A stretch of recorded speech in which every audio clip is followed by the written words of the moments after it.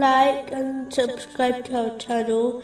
Leave your questions and feedback in the comments section. Enjoy the video. Continuing from the last podcast, which was discussing chapter 82, verse 5. A soul will then know what it has put forth and kept back. Specifically, it was discussing a narration found in Sahih Bukhari, number 6514, which warns that one's wealth and family will abandon a person at their grave, and only their deeds will remain with them.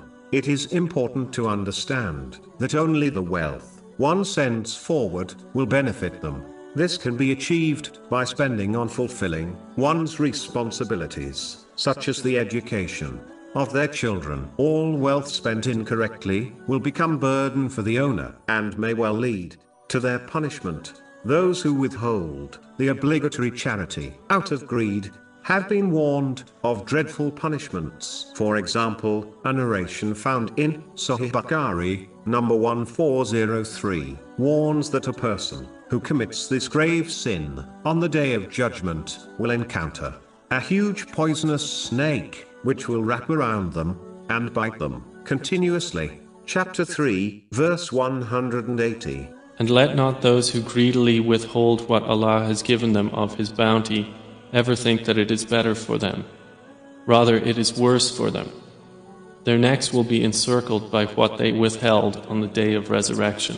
In another narration, found in Sunan Abu Dawood, number 1658, on the day of judgment, the gold and silver a person owned will be heated up in the flames of hell, and their bodies will be branded with it.